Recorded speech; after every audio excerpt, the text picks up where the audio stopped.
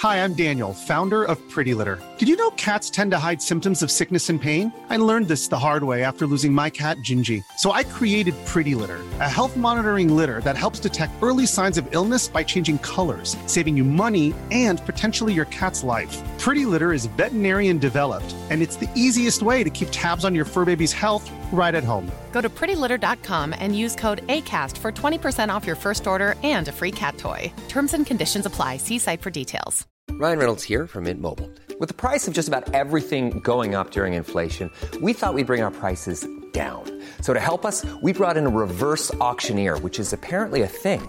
Mint Mobile Unlimited Premium Wireless. How to get 30, 30, bit to get 30, bit to get 20, 20, 20, bit to get 20, 20, bit to get 15, 15, 15, 15, just $15 a month? Sold! Give it a try at mintmobile.com/switch. $45 up front for 3 months plus taxes and fees. Promo rate for new customers for limited time. Unlimited more than 40 gigabytes per month. Slows full terms at mintmobile.com.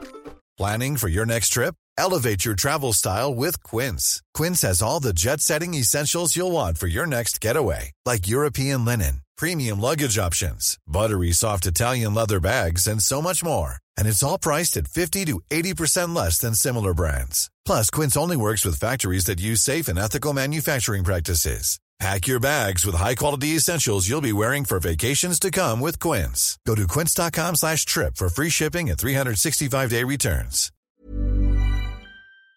You can live a long, healthy life if you're HIV positive. With the current treatments, we can get patients down to being undetectable. The array of options is so much greater today. U equals U. Undetectable equals untransmittable. If someone who's HIV positive, they're taking their medication, they're undetectable, they're not able to pass HIV to their partners. Do it for you, Montgomery County. Your HIV treatment is their prevention. Get more information at doitforyoumc.org.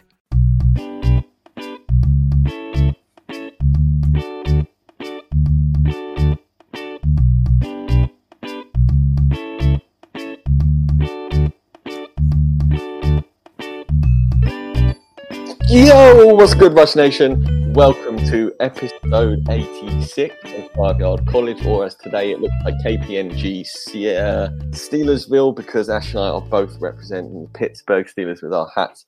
It was pure coincidence. I knew Ash would have one on because he's not going to have anything else, but I threw mine on.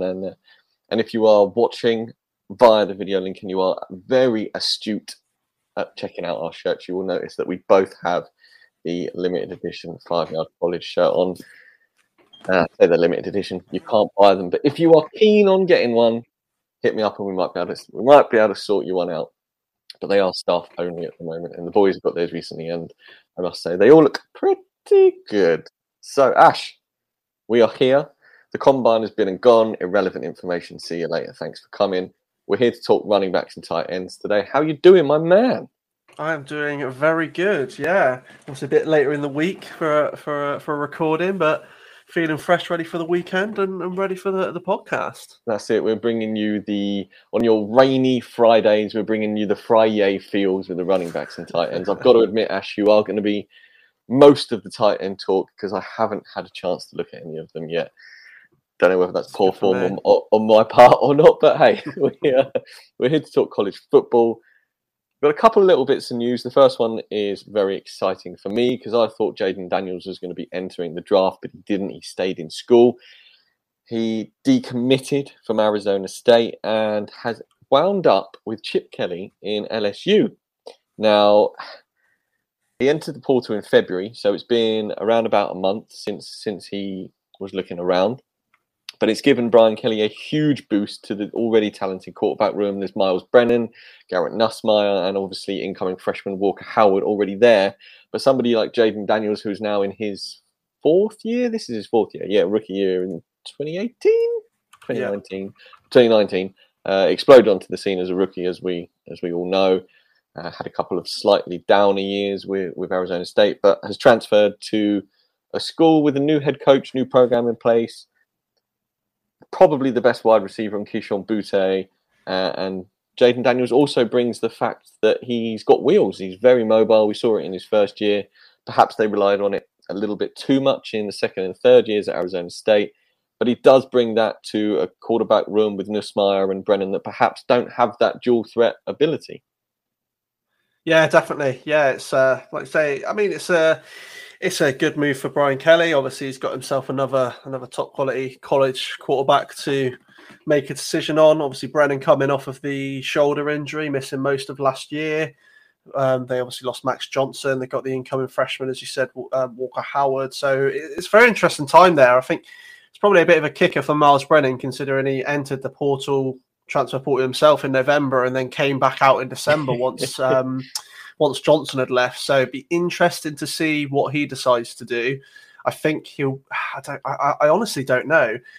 There was talks that he was happy to stay because Brian Kelly came in, but now with Jaden Daniels there, is he going to decide to leave? Well, try and leave once again. It's an interesting situation for him personally, but I think it's a big plus for LSU and for Jaden Daniels, like you say, Butte there. As long as he comes back fully fit, and it'd be interesting to see how he transitions into Brian Kelly's offense.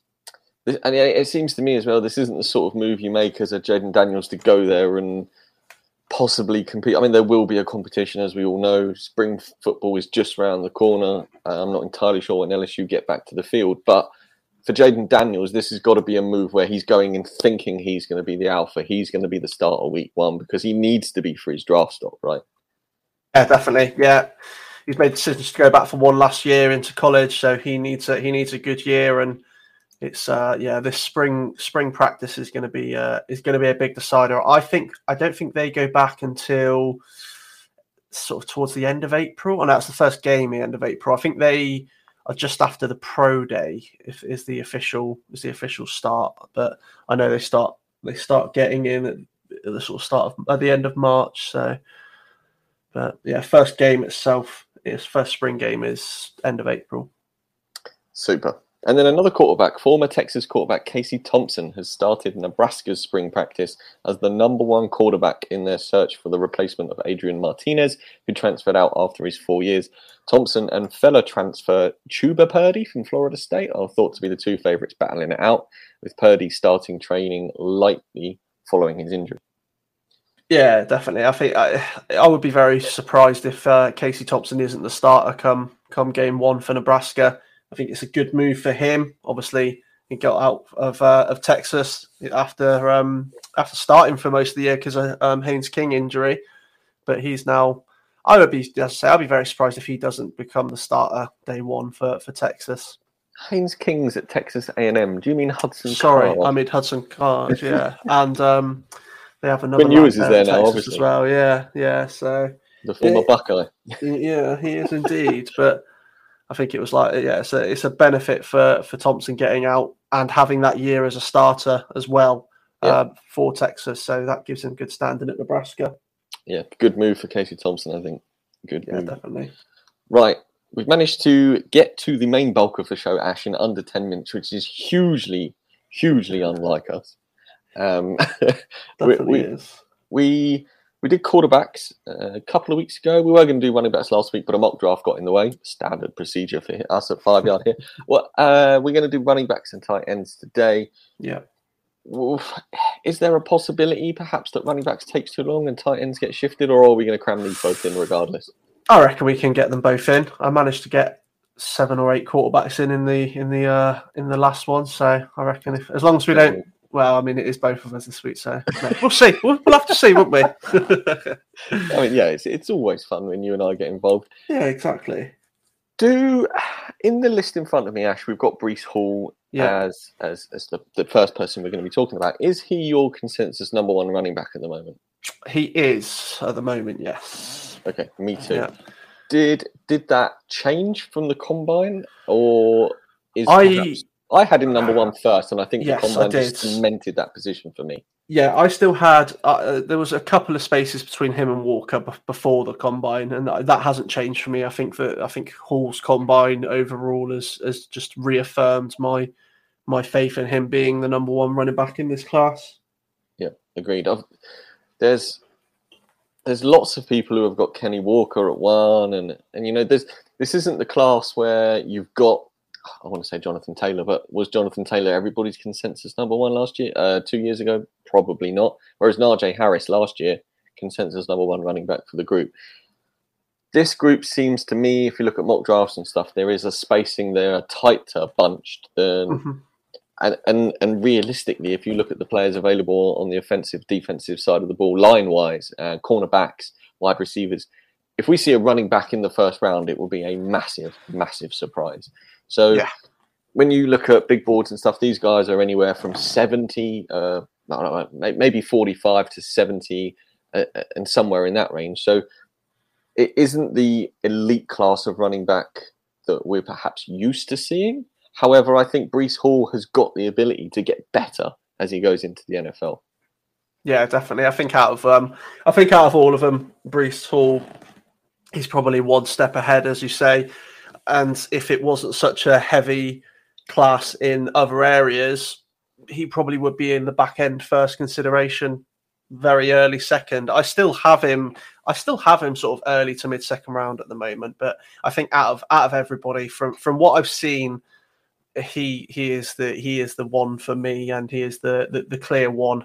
I think Kenneth Walker has got closer, but Breece Hall is still the one for me, as he has been for last year as well. Looking ahead to this one, but before we dive into Breece Hall, do you think he is the only bell cow back in this class? I wouldn't say he's the only bell cow. I do think that Walker has the potential. He has got things that he needs to work on to enable him to be that, which we'll get onto later.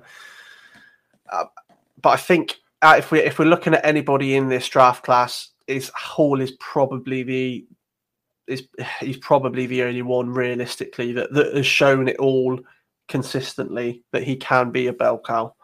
There's things with everybody else that they're either lacking because of the way that the type of running back that they are, or that they're just not capable of doing. Whereas I think Hall on his day can realistically do everything, and has shown that he can do everything.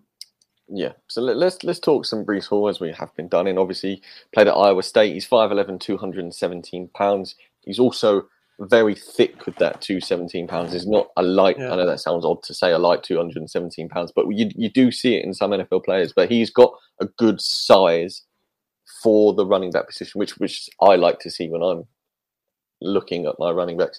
Strength, Ash, size and power. We've mentioned that. He's got top level speed, and that was something that going into the combine, perhaps he was. I think we might have mentioned it, or me and George did at some point. Like Breece Hall, he's got the long speed, but his initial 40 time wasn't perhaps that fast. But he went in and ran a 4.39, which is superb. Sort of crosses the T's, dots the I's for him, and brings that not only fast long speed, but some short speed as well. So that was what nailed it in for me, for him being the number one running back. Yeah, definitely. As you say, he's shown that speed at the combine. I think he's always had the explosive speed in the short yard game and through the gaps, which is another strength that I have for him, is his ability to explode through those gaps in the line.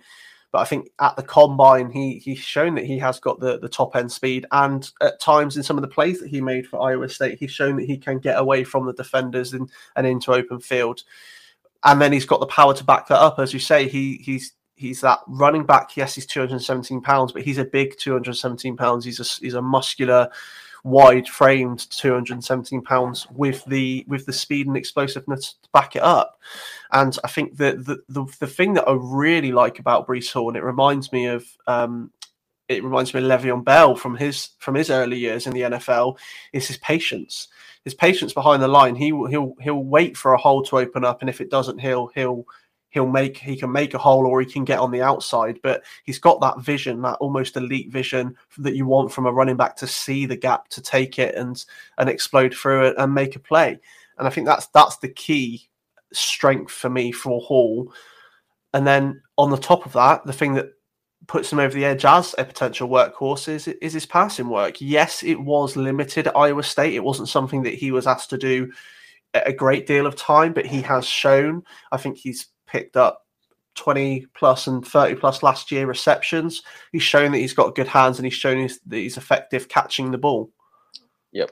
I mean, we're looking at last year's stats. Obviously, he how many receptions last year? He had 36 receptions. So the previous 2 years, he had 23 receptions. Last year, he had 36. So his usage went up in the receiving game. He averaged 9 yards a reception in college, which is pretty good for a running back. Only ever had 3 touchdowns, 6 throughout his career. But as a running back, it's funny when we think about running backs going into the NFL, it's running back by committee now, isn't it? Pretty much there's only Derrick Henry who is a running back on his own. Maybe Najee Harris. We saw he had huge usage at the Steelers last year. But you look at most other teams, even Jonathan Taylor's got Naheem Hines to do the passing down back. And as good as Jonathan Taylor is, yes, he can catch the football, but with Breece Hall, he offers a little bit more than I would say Jonathan Taylor does in the receiving game. Is he as much of a downfield runner as Jonathan Taylor? Probably not, because he's fantastic. But what we're seeing now in the NFL is you don't need to be the one and done running back. There's going to be a committee. Running backs are becoming devalued because of the shortness of their longevity in the NFL. Yeah. So Breece Hall for me is the perfect fit for a committee back, in the fact that he can catch the ball, but maybe you bring someone in for a third down back occasionally just to mix it up, change some routes. Or maybe you have 2 backs in and the passing place works either way on that. But as a running back, averaging 5.5 yards a carry over his career, that's great. It's over the 5 yards that we look for. See, there's the name. 20 touchdowns last year, 21 the year before that. Iowa State in the Big 12. As a running back, Ash, how do you value that work compared to something like the Big 10 or the SEC? It is difficult. I think when you look at the Big 12 and some of the defenses that he does come up that are involved in that conference, it is looked at times, but I don't think you can take away too much of that from Hall, because he has come up against some bigger programs and he has performed well against those programs. So I wouldn't.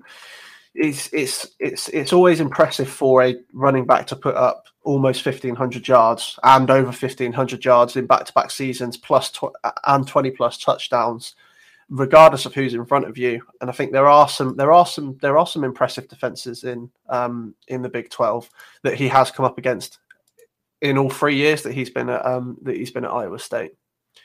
Did you? Sorry, Ash, you went dark there. I think I may have froze or something. I got most of it. Have you mentioned his almost 600 touches in the last 2 seasons alone?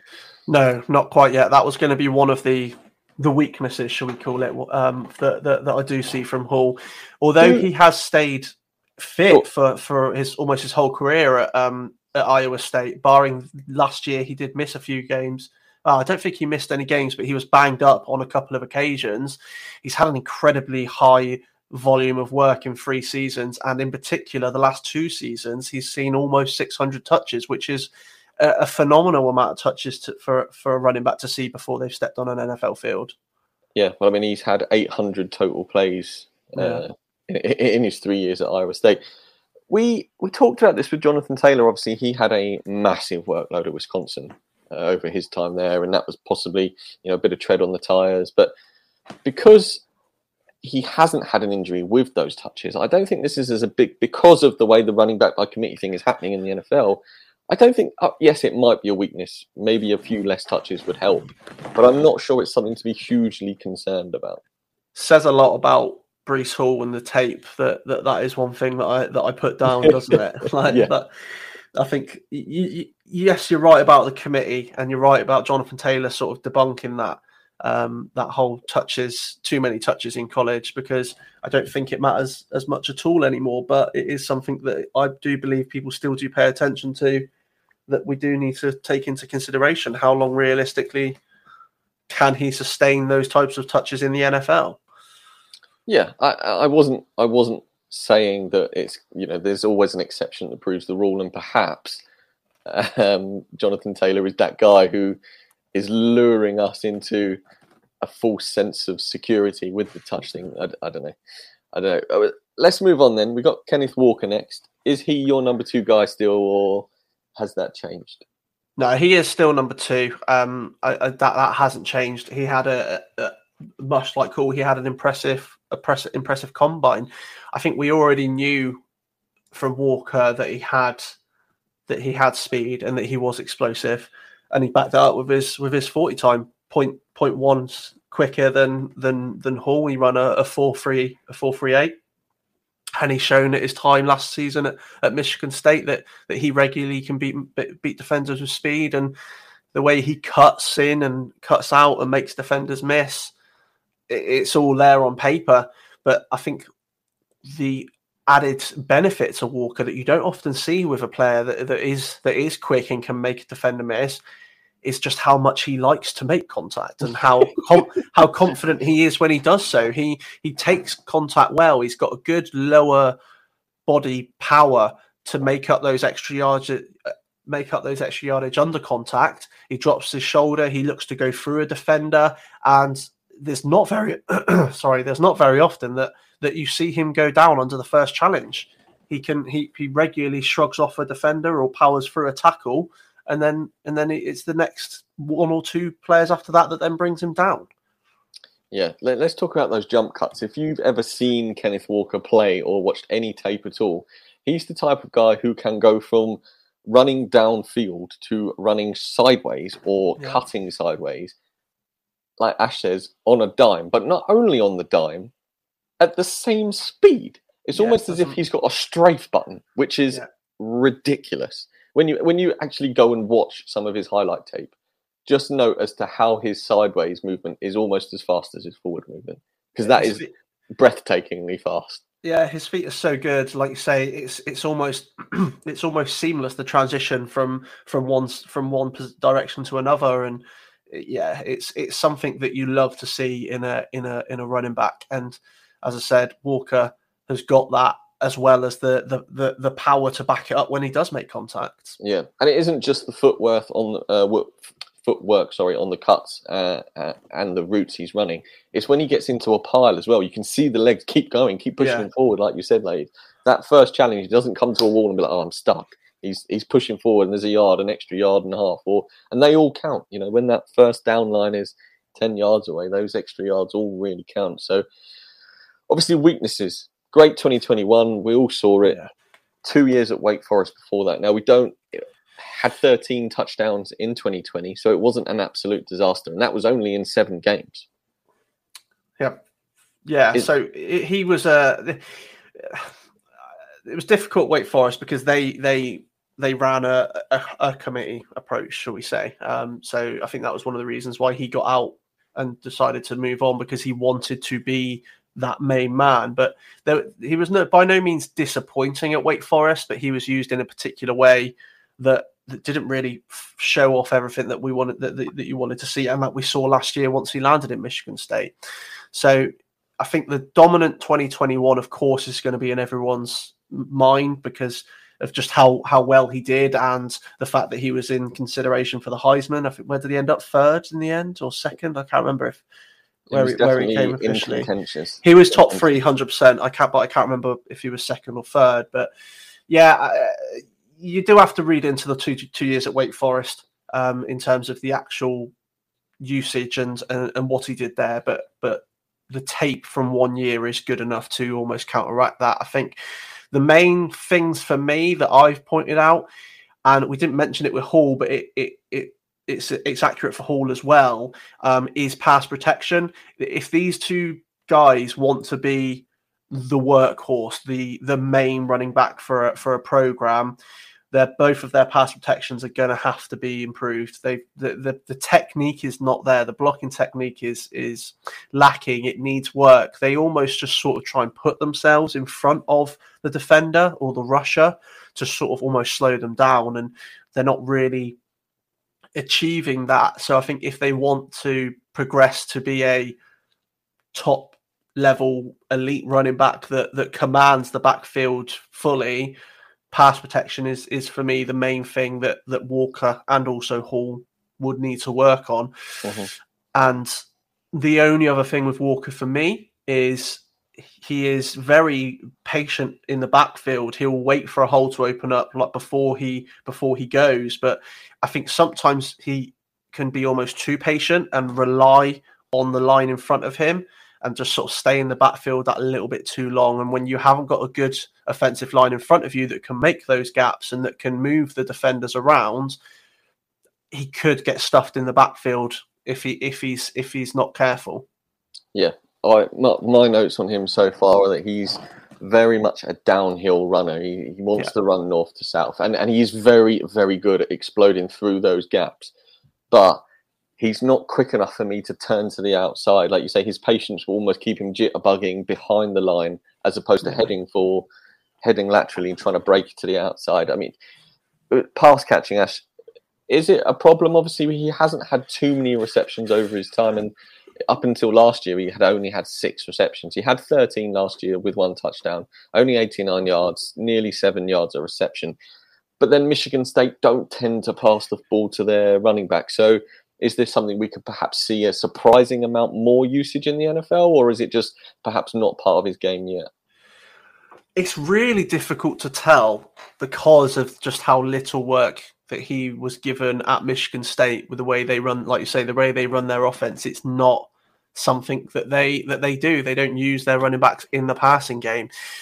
So it's almost an unknown as such at this time, but the limited work that I have seen on last year, I don't see anything fundamentally wrong with his passing work. But if that is going to be something that he can take into the next level, I really don't know. I think the training and preseason will tell on that front, really. And I can't remember how he did in the combine on the specific drills. So maybe as pro day we'll potentially get to see some passing work. But yeah, it's a bit of an unknown for me at the moment. Yeah, I feel you. Next up, we've got Kyren Williams. Now, interestingly, had Isaiah Spiller competed, is this your order of running backs, Tash? Is Kyren Williams now your third running back? It is at the moment. I do need to. This is the consensus off of our top 100. So these are the top. These are 1, 2, 3, 4 as it stands at the moment. I do still have Kyren at number 3, but above Spiller. And you're probably about to say it, but I think the combine, although it didn't do Williams any massive favors, he didn't light the world on fire. Obviously, the fact that Spiller didn't participate is, of course, going to have an impact. How? What? I don't understand. Like, this is the biggest job interview of your career, and you don't go and work out. I understand he's going to work out at his pro day, but his pro day will be set up for him with stuff that A&M will put on show that he's done, and there's players there that he's used to. It will be, look at me. But that's great if you're doing it in your own house. Like, do you understand what I mean? It's done him no favors. Yeah, I think it came down to he's still carrying an injury, so I do get it from that, but I completely agree with you. Yes, the pro days, you've always got to look at it and be like, this is your team, this is your pro day. They've done everything they can to make you look good, and obviously he hasn't got the combine to back that up, unfortunately. Yeah, I mean, Kyren Williams, I love the dude. Obviously, when we went on the Dynasty pod, and you were unfortunately not available to come, I asked Rich about Kyren Williams because he said he'd done it, and he wasn't a huge fan of him, whereas I am a massive Kyren Williams fan. He is. I want everything that Kyren Williams does in my running back. I just wish he was 10 pounds heavier. Yeah, that's exactly it. I wish he was a little bit heavier, because I also wish he was a little bit quicker. I think for a guy that is so versatile and so good in a lot of areas, the one thing that's missing from me is a bit more on his frame and the sort of the top end speed. I think it is slightly lacking, but he is arguably the most versatile running back in this draft class.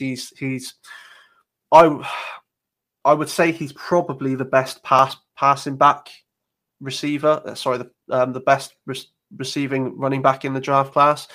But the thing that really, really surprises me, and that really surprised me on the tape that I watched, is just how good he is in pass protection. For a guy his size, he is one of the best in pass protection in this running back class, which is crazy to me looking at him on paper. But he reads the plays incredibly well. He uses his speed and explosiveness to make contact with rushers and defenders early and disrupt the play. It's so surprising just how good he is in the pass protection. If anyone doesn't know what I'm talking about and look at Kyren Williams on paper and go, how is that possible? Just go and watch his tape and pay attention in particular to the pass protection. It is top level. I would put my hat on that it is one of, if not the best in the class in terms of pass protection. And with everything else on top of it. Exactly. And he brings that maneuverability, aggression, and hand placement. Everything he does in pass protection, he also does as a running back. So when you think he's 5'9", 114 pounds, he does everything a bigger guy would do in that package. So you're right, he should be a little bit faster, and perhaps he might add a bit of muscle going into the NFL with perhaps slightly better conditioning and training and stuff like that. It's really interesting to me how he uses those skills and traits from, I don't want to say he's like pass blocking first, because that wouldn't be fair to him, but everything he does well in pass blocking, he does well as an undersized running back. And I mean, 194 isn't the smallest running back we've ever seen, but he's not, your 215 up to your 220 size, which is a bigger running back. So, but it's weird to me that when you watch him, he doesn't actually play as if he was 194. He plays like a 205 to a 210 guy. And his last two seasons at Notre Dame have really shown that. He's played 12 games in both seasons. He's had over 200 attempts, averaged 5.1 for his career, 27 touchdowns. But it's the receiving game. He's had 35 in 2020 and then 42 in 2021. Averaged 8.7 throughout his career. Hasn't had the touchdowns perhaps to go with that, but maybe that's because they've used him elsewhere in the receiving game as opposed in the red zone and stuff like that. So he's not breaking off huge receptions. He's more of maybe the dump off guy, but he does it effectively and he can get that extra yardage. So for me, the fact that he was on my championship winning side makes it a little bit sweeter. But I am absolutely in love with Kyren Williams, and I think he's going to prove a few people wrong at the next level. Yeah, definitely. I think he can contribute on all three downs. I think that he will potentially be limited to being as we said right at the start, it's rare that anyone is now, but I think the workhorse, the main running back for a team, because his size and his lack of overall power, he utilizes his technique more than he does his power. But when he makes contact with a pile, let's say to get those 1 or 2 yards, if he makes contact with the pile, it's not very often that he can power his way through that. And the only other slight hindrance for me is he does have a history of fumbles. 3 last year, 5 in 2020, and from what I've seen, it comes down to the way he handles the ball and the way he places the ball. If he gets a big hit on him, the ball can get dislodged just with the way he holds it. But that is something that can be taught at the next level. That is as simple as this is how you need to hold the ball going forward and work on that. And I'd hope that's the case anyway. It could be. I'm sure someone has told him that before. So it may be that it is fundamentally something that he just cannot get on with. But it is one thing that you do have to take into consideration. But I can't remember who it was. Was it last year or the year before, where someone had a history of fumbles in college, and that was played a big factor in his initial draft stock, and it made absolutely no difference when he got to the NFL. There's someone who has real issues with it, and it doesn't seem to have affected him at all. So it could have absolutely no bearing on him in the NFL, but on tape and at Notre Dame, it is something that does stand out. Yeah. Okay. Let's move on to Isaiah Spiller, who you've got as our consensus number 4. I don't think I'd have him at 4. I think I'll have him at 5 because there's somebody else I would have put ahead of him. But he played at Texas A&M, 6 foot, 217, 217 pounds, I should say. That some people might not have followed along there.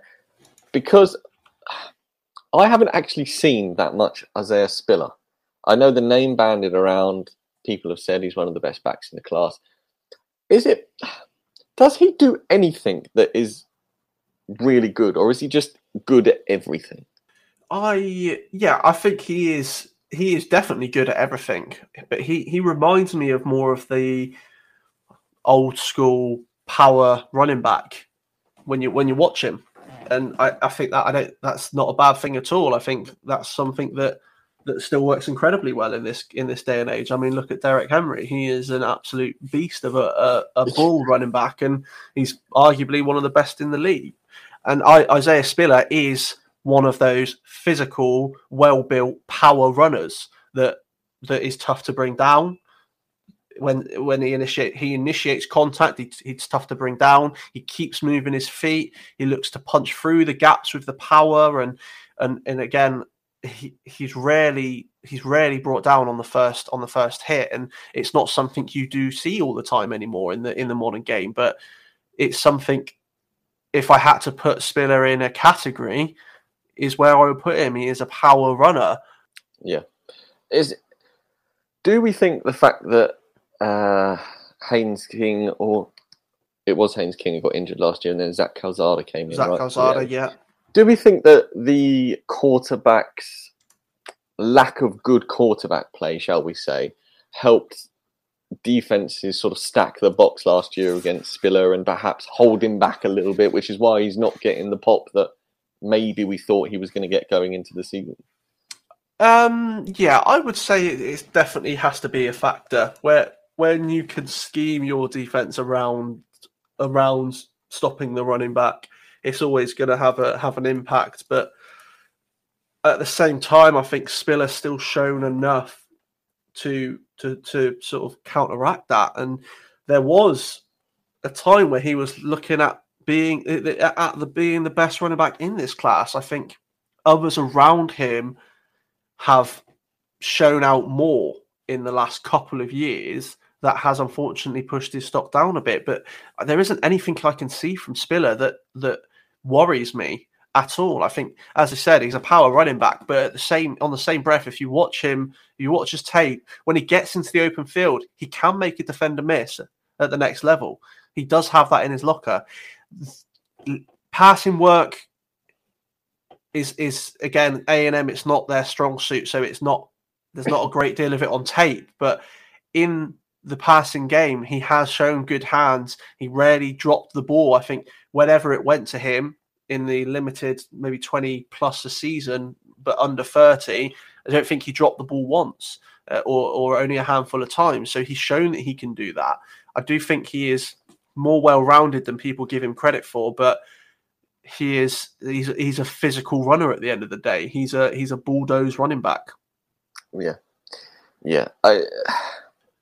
Before we move on to our honourable mentions, Ash, is there anything Spiller you want to touch on any further? Or I think, just some of the weaknesses that I have pointed out, and it is a recurring theme for almost all of these top guys, bar Williams, is the blocking game. He's distinctly average when it comes to pass protection and run blocking, not to the same extent as Walker and Hall. Spiller has got the ability in both areas, but he doesn't really pop out on either of them. He's not bad, but he's not good. He's sort of, as I say, distinctly average in his protection, pass protection, and run blocking.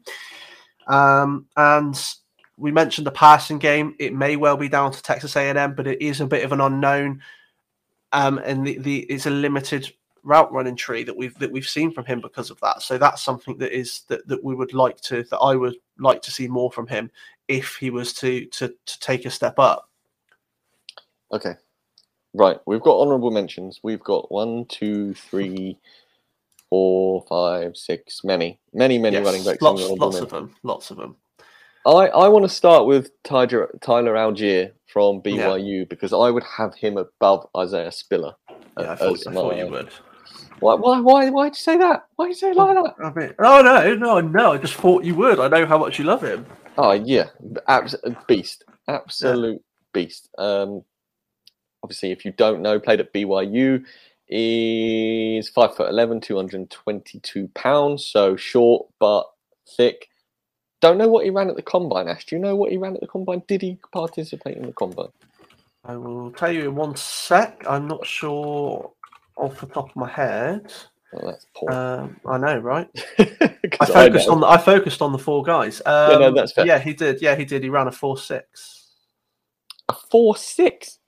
Yeah, 4.6 flat. That feels slow. I'm looking at the official combine results. Yeah, 4.6.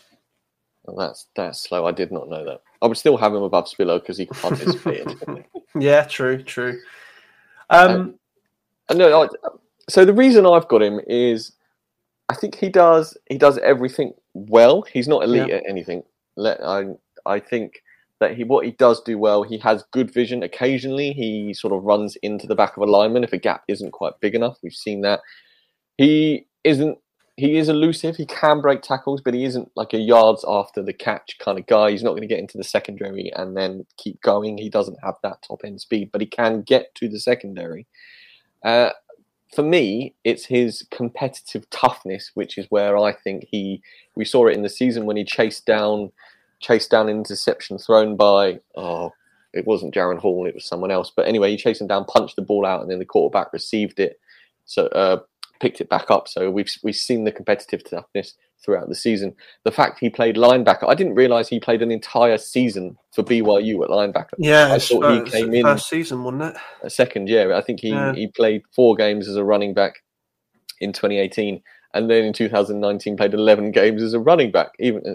Linebacker, sorry. Unbelievable that he just had 1 season of being a linebacker in a career where he's turned into be one of the better running backs in this class. Last year was his big year. He played 13 games, had 276 attempts, which is a fair amount of attempts, 1,600 yards and 23 touchdowns. BYU have been fantastic for the last 2 years. Their schedule, I would absolutely have loved to see Tyler Algier play in this year coming up. BYU's schedule this year is brutally tough. They play Notre Dame, they play Oregon, they play a couple of other absolute tough games. When you think they can pick their opponents, they have really scheduled this season with there's some real bite to their opponents. So if Tyler could have had 1 more year in college, this would have, and they played well, it would have been a fantastic season for him to put some real good tape up for next year's draft. But obviously he's in this year's draft, and that's a fantasy of mine. But where do you stand on Tyler Algier? So he is currently 6th for me, but there's 3 that are incredibly close. That's Spiller, Algier, and Pierre Strong, who is currently my number 5. So they are all incredibly close, and I think the pro day for Spiller may have an impact on that, on my standing. But I think if anything, Pierre Strong's probably going to go to my number 4. Based off of what I saw in the combine. I think we'll talk about him now. But Pierre Strong Jr. from South Dakota, he impressed me massively at the combine. I think he ended up running a 4.37. Now, I expected relatively good speed from him because I think his straight running speed is great, but there was a bit of concern about his overall speed. But he managed to crack off a 4.37, and I think that surprised a lot of people. And he backs it up with just how physical he can be. He's 5'11", 205 pounds, I think he weighed in at. But he's such a physical running back with the speed to back it up. And he's so confident just going into a challenge and coming out on the other side. He'll make a defender miss as much as he will go through a defender. And one thing that you have to take into consideration is he was at South Dakota, so he was at FCS, so he hasn't played that top level competition, which always has to be a factor when it comes to any player. But everything I've seen from Pierre Strong, just it fills me with confidence that he can do it at the next level. I think he is one of those running backs that if he's lined up alongside someone in a committee, I think he's going to excel massively. And one thing that's missing from his game, by no fault of his own, is passing work, because South Dakota just didn't give him the ball. Mm. But when he does get the ball in his hands, or when he's involved in the passing game, he's brilliant at it. So I think Pierre Strong could be a dark horse in this NFL draft, and I wouldn't be surprised to see him continue to rise up the draft boards for people the more they watch him, because if anybody goes and watches his tape, I think you'll fall in love with him. most of you who have been listening for a long time will know my love affair for the FCS players and the South Dakota and North Dakota players in particular. But yeah, Pierre Strong is right up there for me this year. Absolutely. Somebody else who I am a big fan of and I think had a fairly good combine and a great Senior Bowl was Brian Robson Jr. from Alabama. I think he did his draft stock the world of good. Now, we're used to seeing running backs from Alabama who are title headline players. Brian Robson Jr. is a running back who is very, very good in his own right. He just isn't Alabama good. And that, I think, has done him. If he'd have been on another team, we could well have been talking about him differently. But I think he has gone about his business really, really well. And he did have a fairly good 2021 season for Alabama. It's just he isn't the marquee running back that we're used to seeing. No, I think the issue with, like you say, with Robinson is he's not a typical Alabama back. He never got the work really until this year when he did become the back for them, and he just sort of really lacks. He's just not great at everything. If that makes sense, like he's not quick. He's not overly explosive. There just seems to be. He's just a good running back, if that makes sense. He's a competent running back that I think will end up in a committee, maybe as the third guy. There's just nothing really jumps out from what I've seen from him. But like you say, obviously very limited work, and then a year at Alabama when they expect so much from their running backs, and we expect so much from their running backs.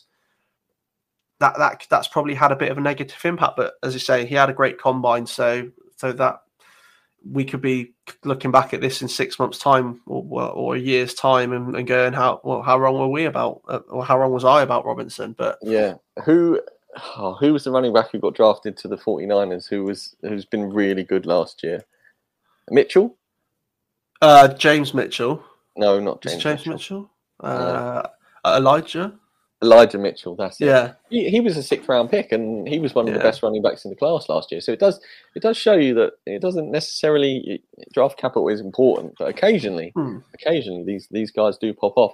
We've got both Georgia running backs, Zamir White and James Cook, who I didn't realize until recently was Dalvin Cook's younger brother. If you're gonna send your sons to play college football, do you want them both to be running backs? That seems like a bit of a glutton for punishment in the Cook household, but I mean, easy for training because you can train them both to do the same thing, right? Of the pair, Ash, who's your favourite? Zamir White. It's got to be, I think. Cook. Yeah, no, it is Zamir White for me. If he's nasty, he's a nasty runner. He's aggressive, sometimes even violent, but in the right ways. He's got good feet, good vision, and when it comes to seeing the gaps and seeing the plays, just lacks a little bit of speed. And I think we've never really seen anything from him in the passing game. And then when you look at James Cook before this year, he's sort of really been there, if that makes sense. He's another one of these, much like Brian Robinson. He's been there, but never overly involved until this year. So there's a bit of an unknown, but again, with Cook, nothing really jumps out at me. And Zamir White, I do like what I've seen from him, but he is definitely a 1-2, the first or second down running back, power running back. I think that's all we'll see from him at the next level. Yeah, somebody else, Dameon Pierce from Florida, 220, 5'9". He's an interesting one.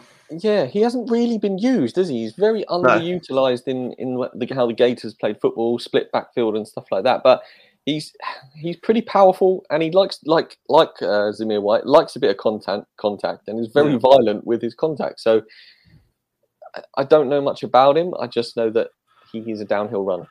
Yeah, I'd agree with you. I think he is a downfield runner. He wasn't used a great deal at Florida, and then sort of the Senior Bowl and the Combine, he's really shown out what he can do, which is, as you say, we see it all the time. I think he's capable in the blocking game. He's shown capabilities in the passing game. But I need to look more at him. I haven't seen enough of his tape to make a decision on him as it stands at the moment. He's a bit of an unknown for me. And then we've got Jerome Ford from Cincinnati and Zonovan Knight rounding off your list of notable mentions, Ash. Yeah. Nothing really to sort of, I mean, I think they're on the notable mentions. Yeah, no, they are. They're on there as notable mentions as they are regularly showing their faces in people's conversations. And as Jerome Ford at Cincinnati, that whole offense was impressive. It was a unit that ran well from the quarterback all the way to the tight end and the wide receivers and the running backs. And I think Jerome Ford, benefited from that, but at the same time, individually, he's shown what he is capable of. I think he is another one of those running backs that is good at everything, but not great at anything. So I think he would make a perfect committee type player at the next level, and I wouldn't be surprised to see him go 4th or 5th round. Just looking down another list I've got in front of me here, there's so many running backs in this draft class that we're used to seeing in college football that perhaps might not even get drafted, and it would be a huge, huge shame. Ash, you've got 10 minutes to talk tight ends. I'll lead you in. We're going to start with Trey McBride from Colorado, 6'4", 246 pounds. So this guy's a big, big lad. What do you know about Trey McBride? Well, I mean, he is my number one tight end. I think he is probably the most well-rounded tight end in this draft class. He is nasty when it comes to both the passing game and as a blocker. And I think his blocking, he's always been viewed as a receiving, pass-catching tight end, but his blocking ability has got better year on year for Colorado State. He is a yard after the catch machine. When he gets the ball, he will run through players like they're not even there. He puts his pads down. He's a big build player, 6'4", 246 pounds. So he's not the tallest for a tight end, but he is. You look at his frame; he's well built for his frame, and it shows. And as I say, he's got absolutely no issues with making contact with someone and just shrugging them off like they're not even there. And at the same time, his actual pass catching ability is top tier for a tight end. He's great at tracking the ball in the air. He can adjust to poor throws in the air, whether they're behind him, over his shoulder, wherever it may be. He just seems to be able to move his body to get to them. He's got great hands. I rarely saw on his tape him losing a ball. And he is, I would say he's probably the best receiving tight end, the best pass catching tight end in this draft class. Maybe one other guy that I'll speak about in a minute. But I would say if I had to put money on it, McBride is the best pass catching tight end that has improved his blocking ability. So he's almost getting to that level of being a complete tight end. The few weaknesses from him: he has only got average speed. He struggles to accelerate away from defenders, but that's then obviously where the yak ability comes into play and his physicality. So he doesn't have that change of direction to avoid a defender. So he has to utilize his power and his strength to outmuscle and put a player down. And as I say, although him being one of the best pass catching tight ends in this class, his route running does need to be improved. He doesn't run his routes to completion. They're not always crisp and sharp. They leave sometimes a bit to be desired, and his start off the line of scrimmage can sort of be a step off, which again are things that he will need to improve on at the next level. But overall, he's easily, that's a lie, he's not easily my first tight end to be taken. I think all three of these guys are very close together, but if I had to put money on it, McBride will be the first to go. He is my number one, and I wouldn't be surprised to see him go in the second round. Interesting. The name I know from the tight end list who isn't, let me just check he's not in these top three guys we're going to talk about, is Charlie Kolar. Going into the season, he was the number one tight end, and obviously you haven't got him. He's probably an honourable mention, but he was, I've taken them out because I don't think we'd have time, but he was last year. He was right up there as one of the top tight ends, and I think it's more down to players around him improving and him deciding to go back to school last year, and that by no means did he have a bad year, but he didn't have a great year, whereas people around him did. He also he wasn't at the combine, or he didn't participate in the drills at the combine. He's just, unfortunately, while everyone's been going up, he's just sort of stayed at the same level, which has really not done him any favors. But his on paper, his physicals are great. He's 6'6", almost 6'7", I believe, 250 pounds. But it's just unfortunate that players around him have improved throughout 2021, and his decision to go back to school might not have been the right decision. No. Next up, you've got Jalen Weidemeyer. Jalen Weidemeyer, yeah, Texas A&M, 6'4", 255 pounds. I mean, this kid. How do people get this big? I know. I mean, to be fair, I'm only just shorter than that, but I don't look like these guys. Let's just say that. I mean, but he backs up the way he looks with the way he plays. He is physical. He's a physically dominating player that has all the traits and abilities of a wide receiver. He's a weapon at all three levels. He stretches the field. He makes plays in the end zone and in the red zone. His route running is probably the best out of all of the tight ends.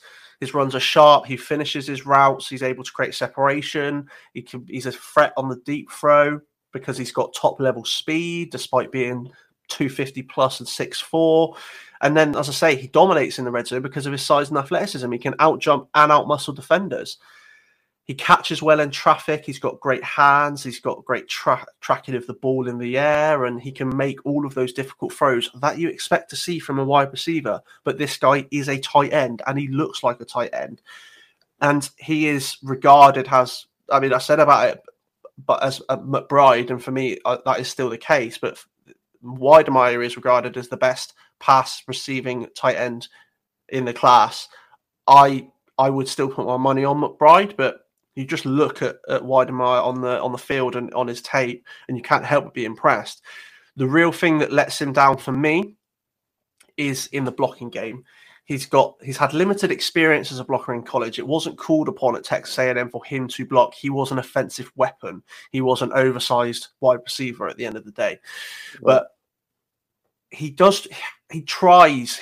When he is called upon to be a part of the blocking game, he does try and make the blocks, but he plays high, which then obviously means he is easily maneuvered because he doesn't have that overall strength that you want to see from a blocking tight end. He's got the strength to outmuscle secondaries and linebackers when it comes to contested catches and the like, but in the actual blocking game, he just doesn't have that upper body strength that you need. He's got poor hand technique as well when it comes to the blocking game. It's just really something that it doesn't look like he's focused on it very much in his career because he's been regarded as a wide receiver at the tight end position. And I think that's probably what we'll see from him at the next level. I think we'll more than likely see him in two tight end situations and as a third or fourth wide receiver as a big receiving threat. Fair enough. Excuse me. Isaiah Likely, Coastal Carolina, Ash. He's next up at 3. Yes, yeah. He had one of the biggest games of the year last season, right? Yeah. Didn't he have like 240 yards and 4 touchdowns? It was ridiculous, the game he had. And this year in particular has done him all sorts of favours. As I said at the start of the tight ends, these 3 tight ends are so close for me. It's literally, it potentially is a coin flip between all 3 of them. Likely, the more I watch him, the more I'm impressed by him, and he is potentially going to be creeping into number 2 for me. But as it stands, he is my number 3, and he's our consensus number 3. But with Likely, you get, again, 6'4", 245 pounds. One thing that with all of these guys is that when you look at the tight end position, 6'4", yeah, that's a big guy, but for a tight end, it's not. They're actually regarded as smaller tight ends, and it's crazy to think that, but they are all pass catching tight ends with blocking ability, barring Weidemeyer, which is one of his negatives, and it is the case for all 3 of these guys. It is the thing that they need to improve. But the strengths for Likely, great athleticism, He possesses very good speed for a tight end. He's quick off the line of scrimmage. He gets open due to his ability to change directions on the spot and the shifty footwork. He makes defenders miss, but he can also break down a defender. He will physically dominate a defender if needs be, as much as he'll make him miss in the open field. He'll outmuscle them in contested catches. He comes away with the ball more often than not in those situations, and he can get up to the highest point of the ball above a defender. And much like McBride, his blocking game has improved considerably this year in particular. He's shown that he can block, in particular in the open field. I think that's where it's best for him. When it comes to on the line of scrimmage, that's where he starts to struggle. It is still a weakness of his game because he doesn't have the power to outstrengthen defensive ends and linebackers, whereas he can do with secondaries. He just sort of almost throws himself at the bigger guys to try and stop them, because I think he knows that he hasn't got the strength to be able to physically overpower these guys. So he just, as I say, he just sort of throws himself at them because his hands, much like Weidemeyer, aren't great. He gets battered down and then he'll lose the momentum on the defender and they'll beat him. I do see him at the next level as much like Weidemeyer as a receiving tight end. But he does just need to polish off his routes. It does tend to, again, like McBride, just doesn't finish them. They're not as clean as they could be. But I think all three of these guys are incredibly well-rounded when it comes to the receiving game. They're all going to be considerable threats for any team they land on from the tight end position, and it's just going to cause people mischief. I mean, look at how well a player like Kelsey does as an offensive weapon. These guys will give an offense that sort of weapon. All three of them will. So you heard it here first, everybody. Ash just called these three guys the next Travis Kelce. Yeah, that's exactly what I meant. Just average comparison there, Ash. Possibly the greatest. I'm not comparing these players to them. I'm comparing their ability to change an offense. What you're saying is these guys are weaponized systems as opposed to concrete walls for the NFL. Yes, 100%. 100%. They're wide receivers playing at the tight end position. Essentially like Kyle Pitts last year. Exactly like Kyle Pitts last year. Yeah. Ooh. So one of the most coveted tight ends to come out of college in recent history. Ash has compared these three to that is a comparison for these three, Kyle Pitts and Travis Kelce. If these three don't pop off in the NFL next year, so it's going down, Ash is in big, big trouble. There's a few names that spring to mind that Ash, there isn't an honourable mentions list here, so I don't know whether you finished the weaknesses for Isaiah Likely or. No, I have. Yeah, I've left off the honourable mentions, just conscious of time, but we have got a few minutes because there are definitely some guys that we haven't spoken about that do need to be spoken about. You mentioned Collar earlier. There's Cade Otton from Washington, Jeremy Ruckett from Ohio State. There are still.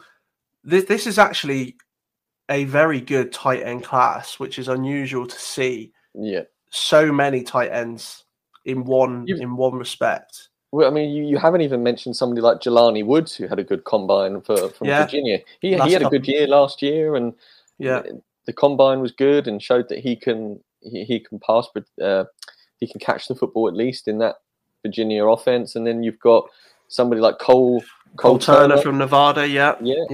Carson Strong was a big proponent of Cole Turner, especially in the red zone. Didn't have that many receptions, but was a big end zone target. And then somebody like James Mitchell from Virginia Tech. Yeah. He got injured, I think, either preseason or week one last year, and he was pretty much going to be their main target and is a very good tight end in his own right, but didn't see the season out because of injury. I don't know what the status on his injury return is, but he could have quite a good NFL career as well. So, like you said, this is Greg Dulcich from UCLA. He's had a great Senior Bowl and combine, and he had a great year at UCLA. There is Jake Ferguson, Wisconsin. There's so many tight ends in this class that could make a difference. It is a incredible tight end class that somebody, a few teams are going to get themselves an absolute bargain. They really are, because there are some very impressive tight ends coming out this year.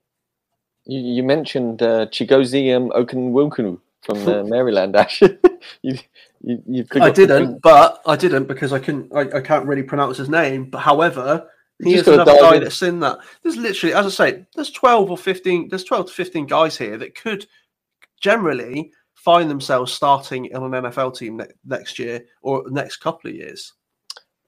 Okonkwo from Maryland did run a 4.52, which is fairly impressive for a tight end. So he's obviously a receiving threat as well. Yeah. Lots of receiving threats at the tight end position this year. Well, I think the way the NFL's going is a passing game and running back by committee. It makes sense for tight ends to be receivers. Definitely. Yeah, definitely. Ash, we almost managed it. We almost managed to keep that within the hour. I enjoyed that. I still feel there are running back names out there that we haven't mentioned, which concerns me when the draft isn't that far away. But there's always going to be, isn't there? I think there's. You're a lot more cutthroat than I am. I am definitely. But when you got a certain amount of time, you've got to focus on the top guys. I mean, there's definitely. Yeah, there's a lot. There's loads of guys. Tyler Badie, who we didn't mention. Kennedy Brooks. Borgie. Kennedy Brooks. CJ Vidal, Travis Dye. These are all names that are just. Jaron Ely, who last year, before he decided not to declare, was right up there in conversation. I mean, it's crazy. Yeah, it's crazy. Rashad White. Yep. Arizona State. I mean, yeah, there's loads of guys. There really are, but you've just got to sort of put them in a tier level. And I think as it stands at the moment, those four who we mentioned, I think are on that, and same with the tight ends. But yeah, the closer we get to the draft, the more names will come up, the more tape that we get to watch, and I'm sure things will change as they do every single year. And then we may well mention this when we do the week-long mock draft where we do 7 rounds. So you never know. There'll be some names that fly out at the end of it. We're still going to try and do that, but I'm not sure how we're going to work that one out yet. But we will do it somehow or other. Ash, we've done running backs. What's up next? Who's up next? What position groups are we going to be? We've got the best position group next. Oh, that means it's lineman. It is the offensive line next. Yeah, that is it is the O line next week, interior and tackles. So I'm excited. I love the O line, as you well know. So I'm very excited for it. I think we've got. Yeah, it's like again, there's going to be like 12 to 13 guys that we could potentially be talking about. You say we. It could well be sort of there could be a lot of title reading from me and not a lot else. O-line is not my most. Ash, you played a little while ago, right? Yeah. You played line. Did you play both lines? I did, yeah. I played offensive line and defensive line. I mainly played defensive line as an edge, but I did also play guard as well. So that's why I have a love affair for the lines. And it's completely fair and warranted. As an offensive or defensive, before we get out of here, I do have a question. Go on. Did you have something you looked for in running backs when your running back was playing? Or was it a case of this guy's playing running back and we've got nobody else? No, so we had a couple of different guys. We had one who was just a power. He was a fullback essentially, but playing running back for us the whole time. So we would have to make the blocks in front of him for him and open up. He was going straight through the middle. And then we also then had another guy who was more quick and speedy. So at that point, it was then we'd have to make the blocks and on outside because he'd be gone before we'd even initiate contact. So you're essentially at times we're essentially playing a screen on every run play because he was out that quickly that we just have to get there in front of him as well. Amazing. And then on the flip side, I'll be honest with you, when I was playing edge, I was more often than not just focused on the quarterback. Does that mean you were particularly bad in run pass option situations when you thought the quarterback had it and the running back was off the other way? Is that what happened? Yeah, I would say so. Yeah, you weren't double wrapping both of them on the tackle. Is that what you're saying? No. I'm quite tall though, so I'd always still have the chance to jump above him if he try and dink over the top of me. But it's definitely more of a love affair for the pass rush than the run game when it came to the defensive side.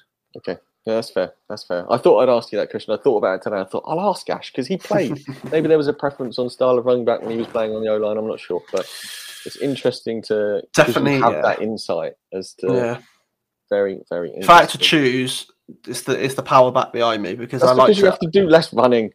No, it's because I like to. You can then get up close and personal with the defensive tackles and try and make that space. Whereas, you're chasing down a linebacker or. Yeah, fair enough. Fair enough. Rush Nation, it's been a blast. Running backs is one of my favourite positions.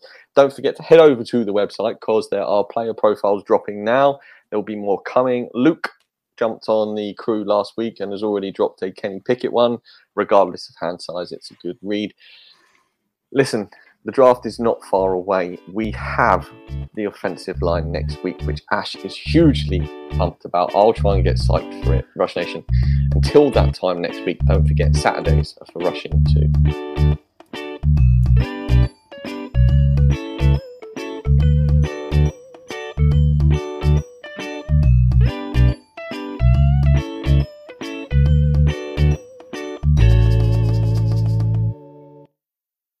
You can live a long, healthy life if you're HIV positive. With the current treatments, we can get patients down to being undetectable. The array of options is so much greater today. U equals U. Undetectable equals untransmittable. If someone who's HIV positive, they're taking their medication, they're undetectable, they're not able to pass HIV to their partners. Do it for you, Montgomery County. Your HIV treatment is their prevention. Get more information at doitforyoumc.org. Hey, it's Danny Pellegrino from Everything Iconic. Ready to upgrade your style game without blowing your budget? Check out Quince. They've got all the good stuff, shirts and polos, activewear, and fine leather goods, all at 50 to 80% less than other high-end brands. And the best part? They're all about safe, ethical, and responsible manufacturing. Get that luxury vibe without the luxury price tag. Hit up quince.com/upgrade for free shipping and 365-day returns on your next order. That's quince.com/upgrade.